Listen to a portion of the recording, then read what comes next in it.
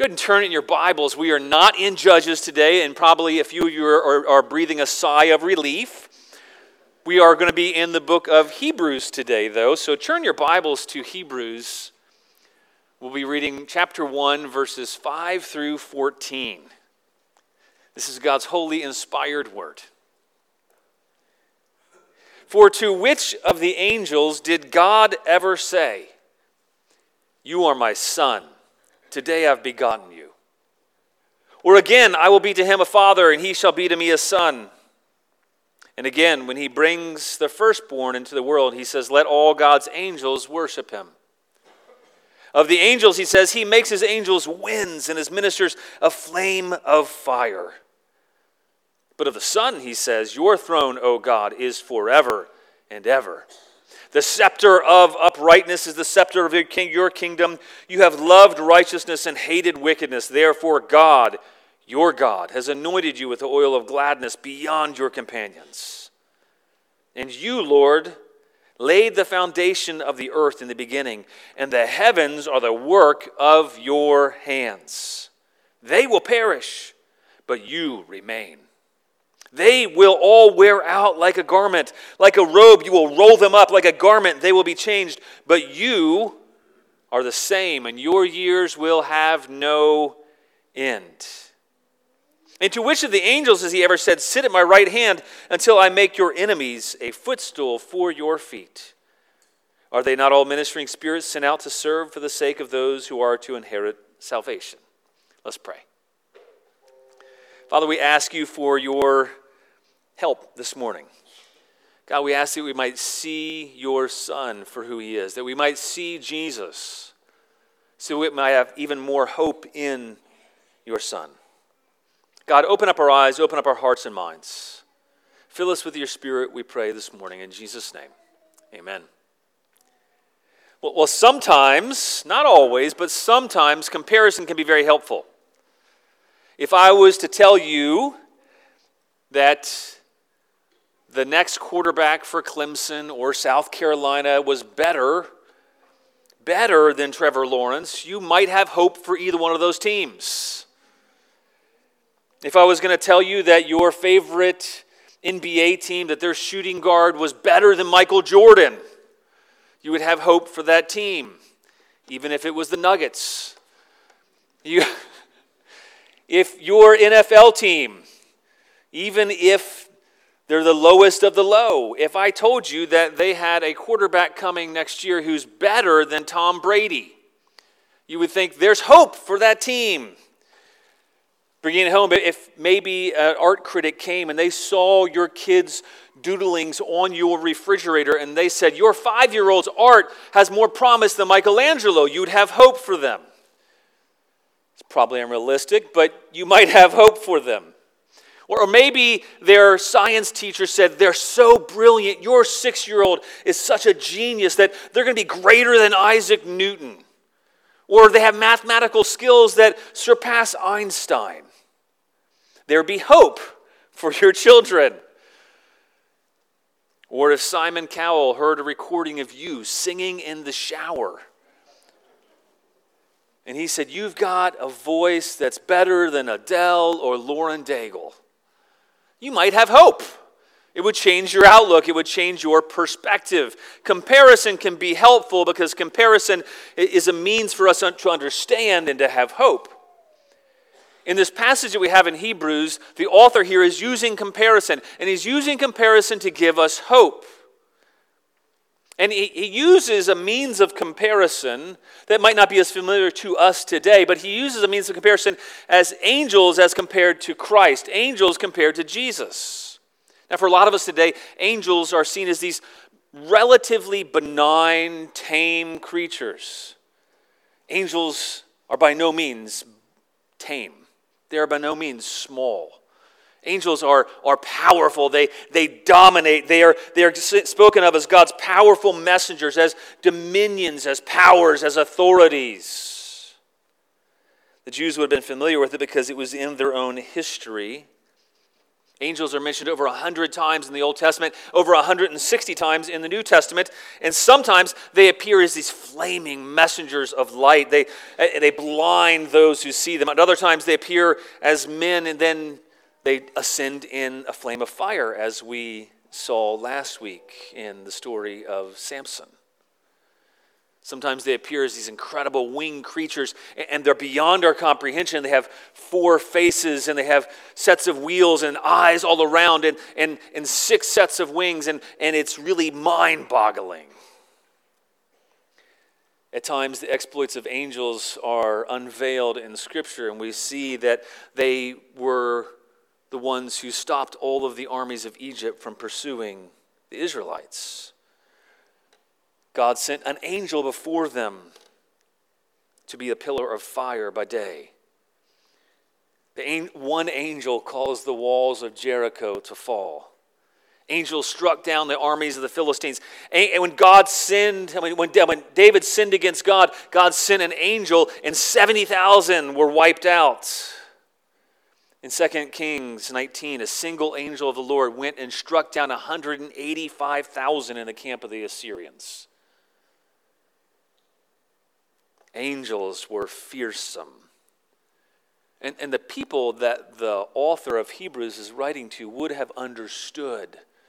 In their context, the greatest creature, the greatest being they could think of, that they would have been familiar with, that at times people in their own history had seen, were angels. And so the author of Hebrews uses that to say that Jesus, he's far greater than that. Jesus is more powerful. He is more exalted. He is more glorious. He has an even greater appearance than even angels.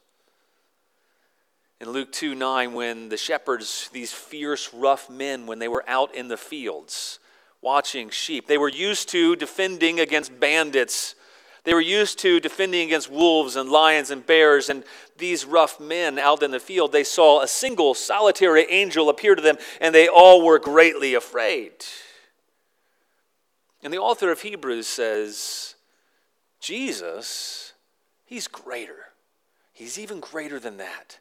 And why does he do that? He does that because he wants the reader to have hope in Jesus as greater. He compares them to angels because angels are far lesser, and so he wants us to have hope in Jesus. And this morning, that's our intent as well, is to see from Scripture why Jesus is greater.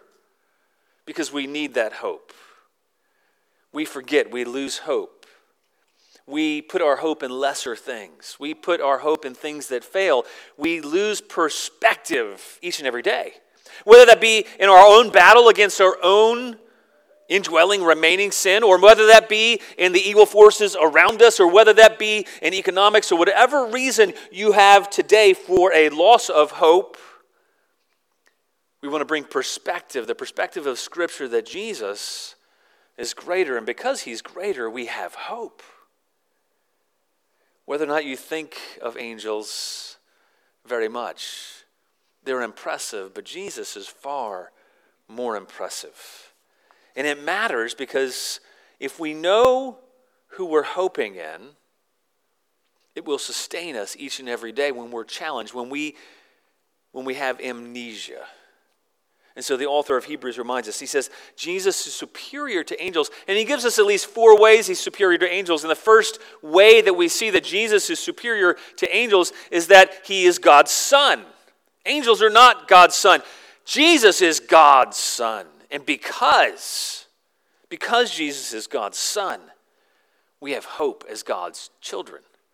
That's the thing that we need to see. This comparison is meant to see that because Jesus is greater than angels, because he is God's Son, we have hope as God's children. We don't hope in someone lesser.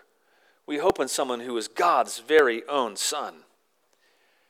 Last week we looked at how Samson, he was prophesied about by an angel. An angel came and he appeared to Manoah, and he appeared to his wife and told them about the fact that they would have a son. She had been barren, and they would have a son, and he would begin to save Israel. And yet, we will see in the next few weeks after Christmas that Samson would disappoint. And you think, wow, wait a minute, maybe Maybe Samson is going to be the final one, the one who will deliver God's people once and for all. But he's not that final deliverer. He's just the one who will begin to save Israel. And in Israel's history, they would have been familiar with that motif, this narrative of children being prophesied by angels coming to those who were barren. And there's 7 times in all of Scripture. And the last time in all of Scripture, the final one that we see who's prophesied by an angel to a woman who was incapable of having children because she was not yet married, was Mary, the mother of Jesus. So Jesus is the culmination. He is the final one. In all of these instances, all throughout Scripture, all of these prophecies, there was covenantal hope being vested in the child. There was covenantal hope being vested in Abraham, the father of many nations. But his wife Sarah was barren.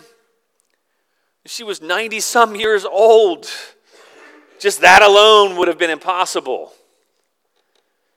And yet this promised Isaac, the son of the promise, through whom all the nations would be blessed. And then we see that Isaac wasn't the culmination of Israel's hopes. And then Isaac, he marries. His wife is barren as well.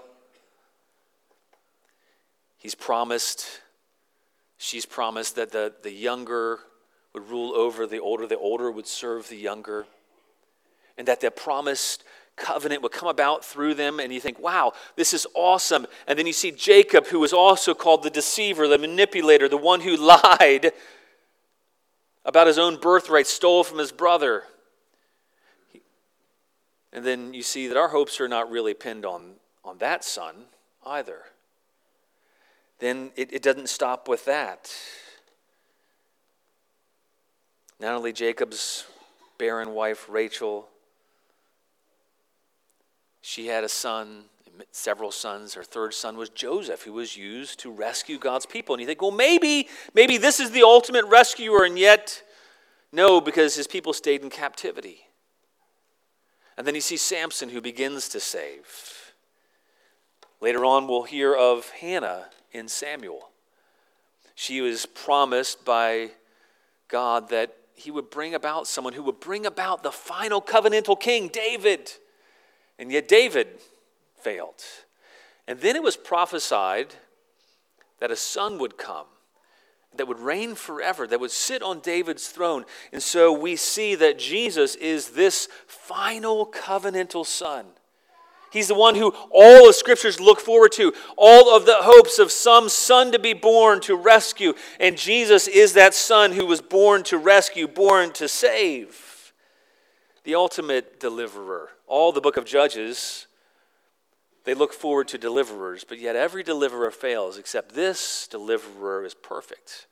This deliverer is not just a perfect human, but he was God himself, God the Son eternal, now born as a perfect human. The ultimate deliverer, mighty to save now and forever. He's quoting here in Hebrews Psalm 2:7. Psalm 2:7 says, I will tell of the decree. The Lord said to me, you are my son, today I have begotten you. Ask of me, and I will make the nations your heritage, and the ends of the earth your possession. You will break them with a rod of iron and dash them in pieces like the potter's vessel. And the author of Hebrews says, this Jesus, he is this son. This Jesus is the same one that when he came up out of the waters of baptism in Mark 1:11 saying, God said to him, today you are my son. With you I am well pleased. And the author of Hebrews says that Jesus is even greater because he's not a created being. He's not created. He's begotten but not created. He's co-eternal with God, always of the same essence. He's begotten in the sense that he's the same essence of God. He shares the exact same nature as God. He is co-equal, co-eternal. He was always God's son, and then he entered into our existence, and he learned as a earthly son. And then he actually earned the right as an earthly son to be called the Son of God. And so in every way, Jesus is far greater than the angels. And he's a son who is forever. That's what the author of Hebrews quotes from 2 Samuel 7. He says, I will be to him a father, and he shall be to me a son. And then in verse 16 of 2 Samuel 7, he says, and your house and your kingdom shall be made sure forever before me. Your throne will be established forever. This is a forever son. He's greater than an angel because he's co-equal with God. He's greater than the angels because he's co-eternal. He has the same essence as God. You see, angels are creatures. The Son of God is the creator. And he says he's greater than the angels because the angels worship him. Now, if you can imagine whoever is greatest in your mind coming and giving you praise, that would elevate your own estimation of yourself. If someone who you think of as is absolutely the most brilliant person you ever know is saying, no, you, Betty, you, Sam, you're smarter than me, there would be a comparison there. And he says, Jesus is far greater because the angels, these awesome messengers, these beings who convey the very words of God, who can smite 185,000 at once, who are like light. They're so bright that it's blinding. He says Jesus is far greater. He's the Son who the angels worship. He's the firstborn from the dead. He's the one who is over all. I love to visit the Biltmore estate right outside of Asheville, built by George Vanderbilt. He was the son of William Vanderbilt, grandson of Commodore Vanderbilt. His sonship meant something. It meant that he inherited some of his wealth from his father, and he built that wealth. And then when he died, he turned over all of his wealth to his daughter Cornelia. Being a child means something. It means that you have the inheritance of your parents. It means that you have all of the value, all of the worth, all of what that parent has earned is given to you. And in a sense, we're not just God's children, we're begotten of God by Christ. We're made new creations in Christ Jesus. And because of that, because of who we are and who we've been made to be in Christ, we now inherit all of the things that the Son inherits, that belong to him, that by nature the Son has a right to.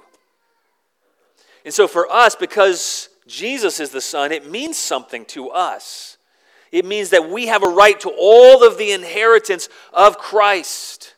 All of the riches that belong to him now because we've been made new in him, because he's created us in him. We've been made children of God through him. We actually have access to all of the inheritance, all of the riches of Christ. It means something that because God is his Son, because Jesus is God's Son, it means something for us as his sons and daughters. Christ became a son to bring, it says, many sons to glory. Jesus was born to save us, to make us children of the Father. And what does this mean for us? It means the hope of belonging to God's family. It means the hope of complete acceptance before God. Maybe you struggle with a sense of belonging today. Because Jesus is God's Son and we are his children through him, it means we're completely accepted. We completely belong. No matter if you feel like you belong to any other human institution, you belong in God's family. You belong in his throne room before his presence if you have been born again in him. It means we have a hope of an inheritance.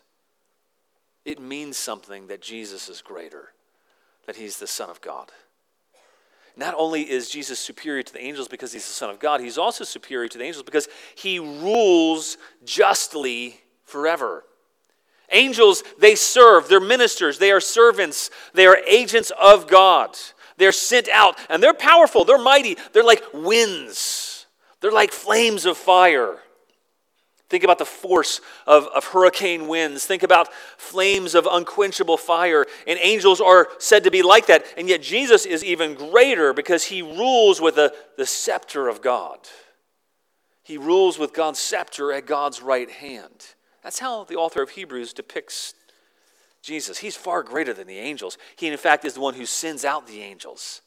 He sends those messengers that are like the winds. He sends those messengers like the flames of fire. Jesus is greater because he's the one who rules over them, who rules with a royal just scepter.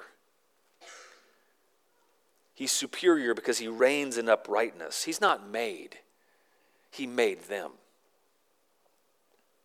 It says in verse 8, but of the Son, he says, your throne, O God, is forever and ever.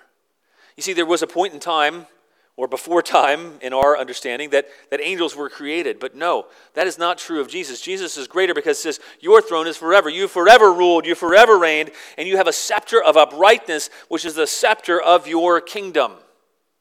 Jesus is reigning and ruling. He is far greater than the messengers he sends out in his kingdom. He is the ruler of the kingdom. And he doesn't fail. He doesn't falter in his rule. He's completely upright. He's completely just in all of his ways. And he actually was completely just in all of his ways when he was here on earth as well. That means there's hope for us. There's hope for us that in every way, Jesus was completely right in all that he did. And then he earned all of the rightness to stand before God, and how he has rightly given that to us and is just that we would receive his righteousness. That we can stand boldly now before the throne of grace because he is the one who is ruling and reigning, because he has earned all of our righteousness. So now we can stand before him. And what that means for us is that there's no area where we are unqualified to come before God because he's completely righteous. And he's given his righteousness to us.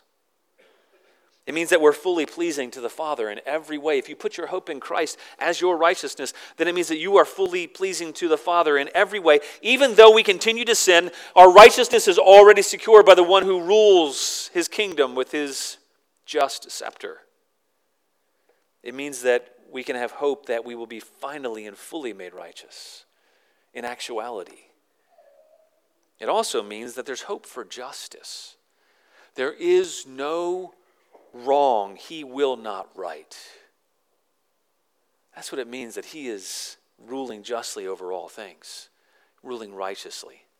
There's no wrong he will not right. Maybe not here in our lifetime, but there is no wrong that will not be put right one day in him. There's hope in the fact that Jesus is superior, that he rules justly. There's also hope in the fact that Jesus is the creator, the everlasting creator. And because Jesus is the everlasting creator, we have hope in his ability for us. That's what the author of Hebrews is saying. Jesus is greater than the angels because he created them. Jesus is greater than the angels because he created all things. And not only that, Jesus never wears out.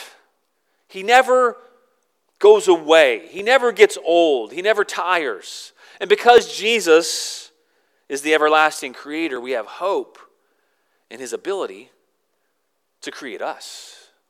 We have hope in his ability for us.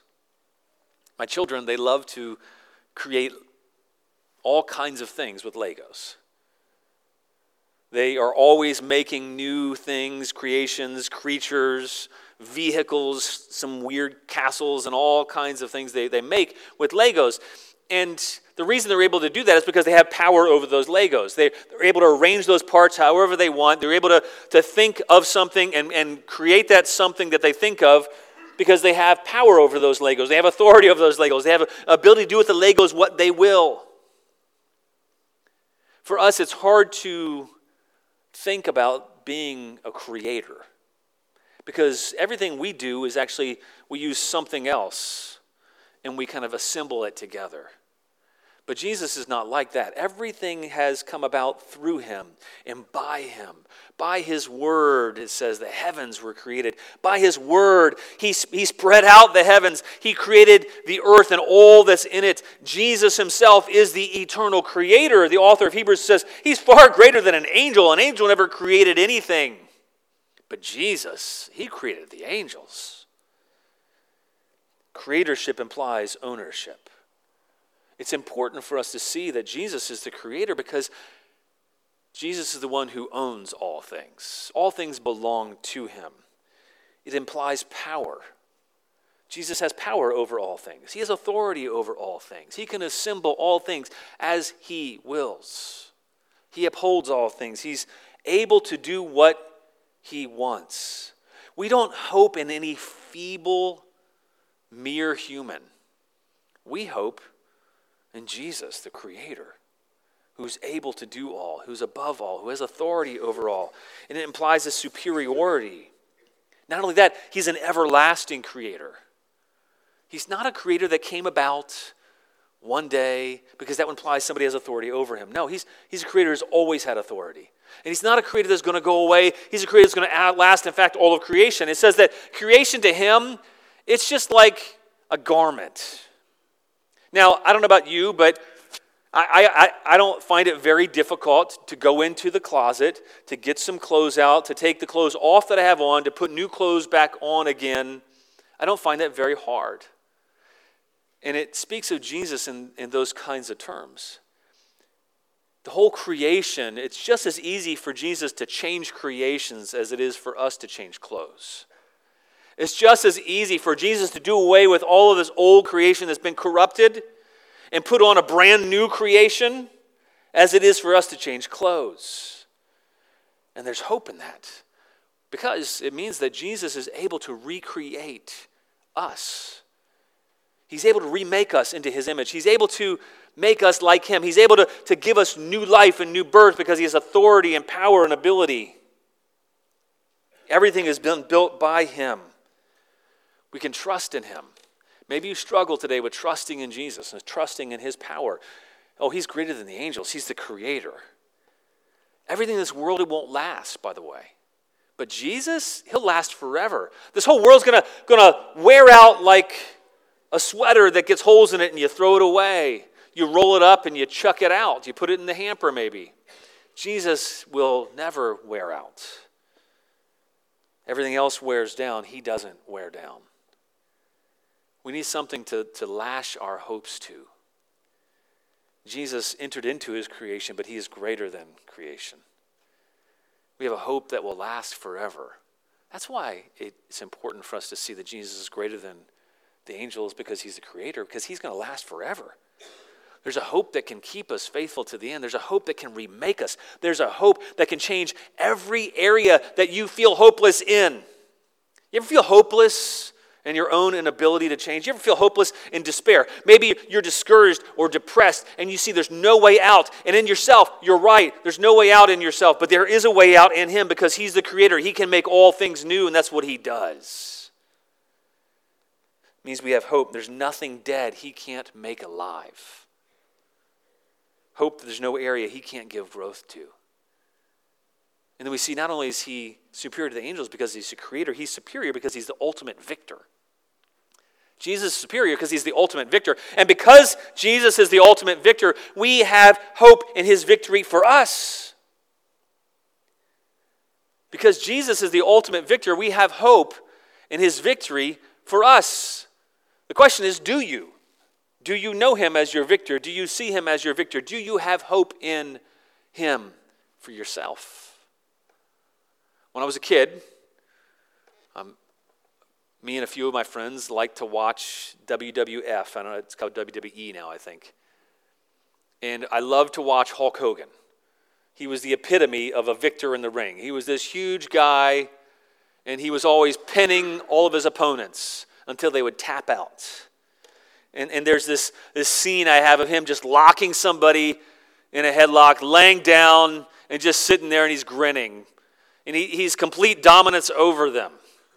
And the picture that we have here is that Jesus is the ultimate victor over all of his enemies, even greater than whatever you can imagine in your own head. He's the ultimate victor.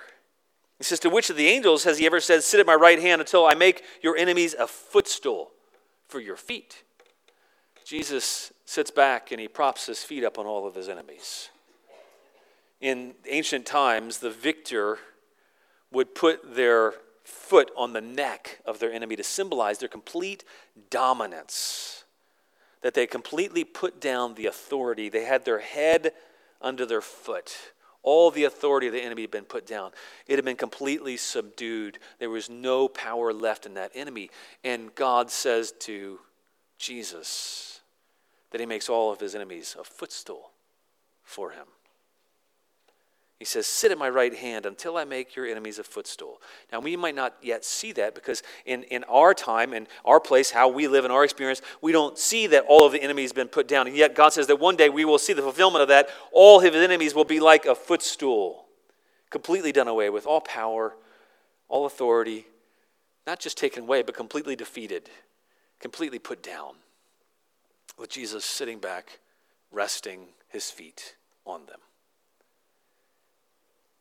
I grew up in Virginia. The flag there says Sic Semper Tyrannis. It means thus always to tyrants, and it has a picture of the victor with their head on the enemy, their foot on the enemy's head. And it just shows this idea of complete dominance.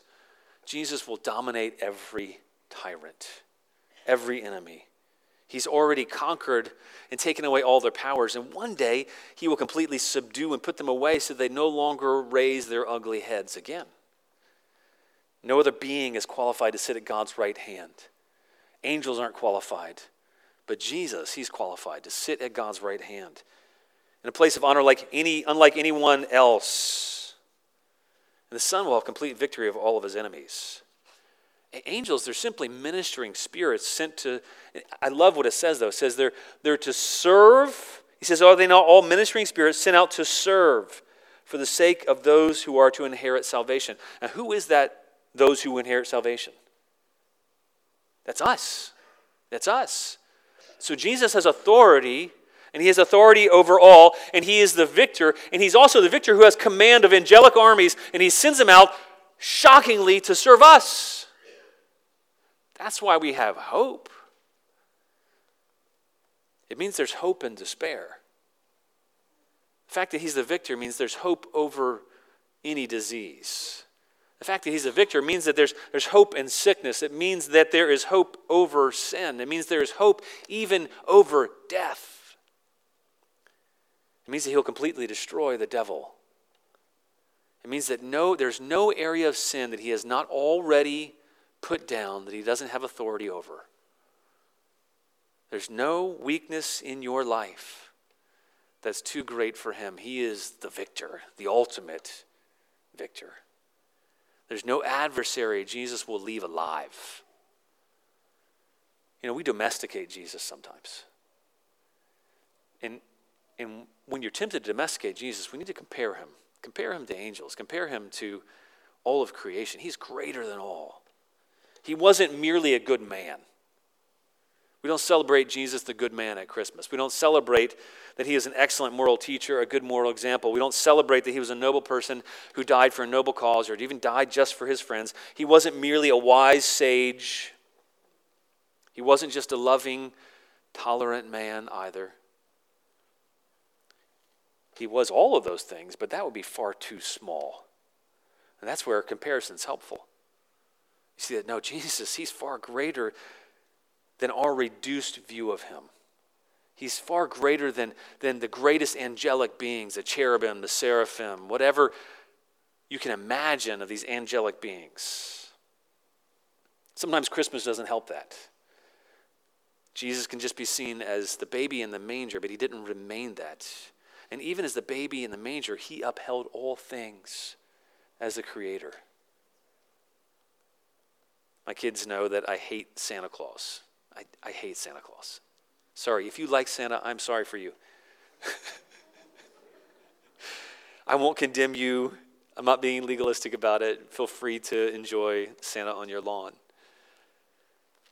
But this generally benign grandfatherly figure who flies around sneaking into homes and giving out presents to those who've earned it, the ultimate legalist who makes a list and checks it twice to ensure you've been nice and not naughty, is not hopeful.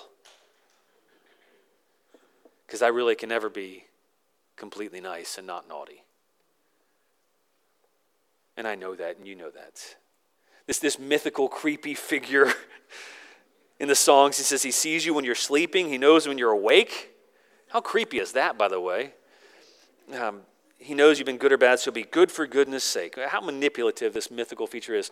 Jesus is not like that. He's far greater. Don't lessen him. Don't let your view of Christ be lessened in this season. See Christ, who's comparatively greater than the angels. Greater than whoever you can think of, your superhero, Captain Marvel, Thanos, whatever you can think of. But the difference is Jesus is no myth.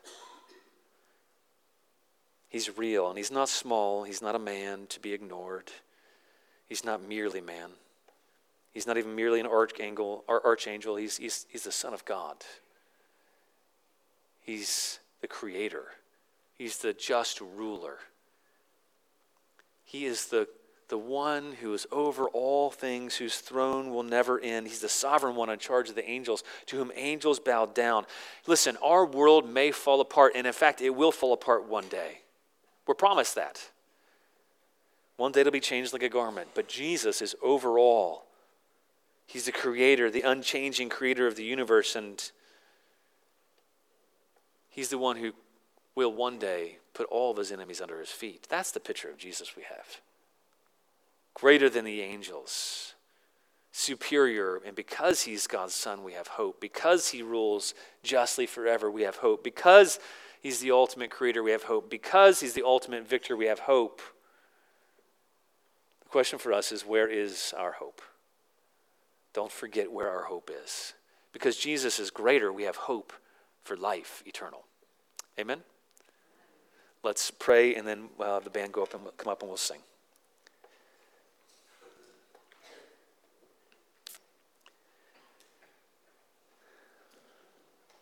Father, thank you for giving us this portrait of your Son, this portrait of Jesus, who is greater than all others.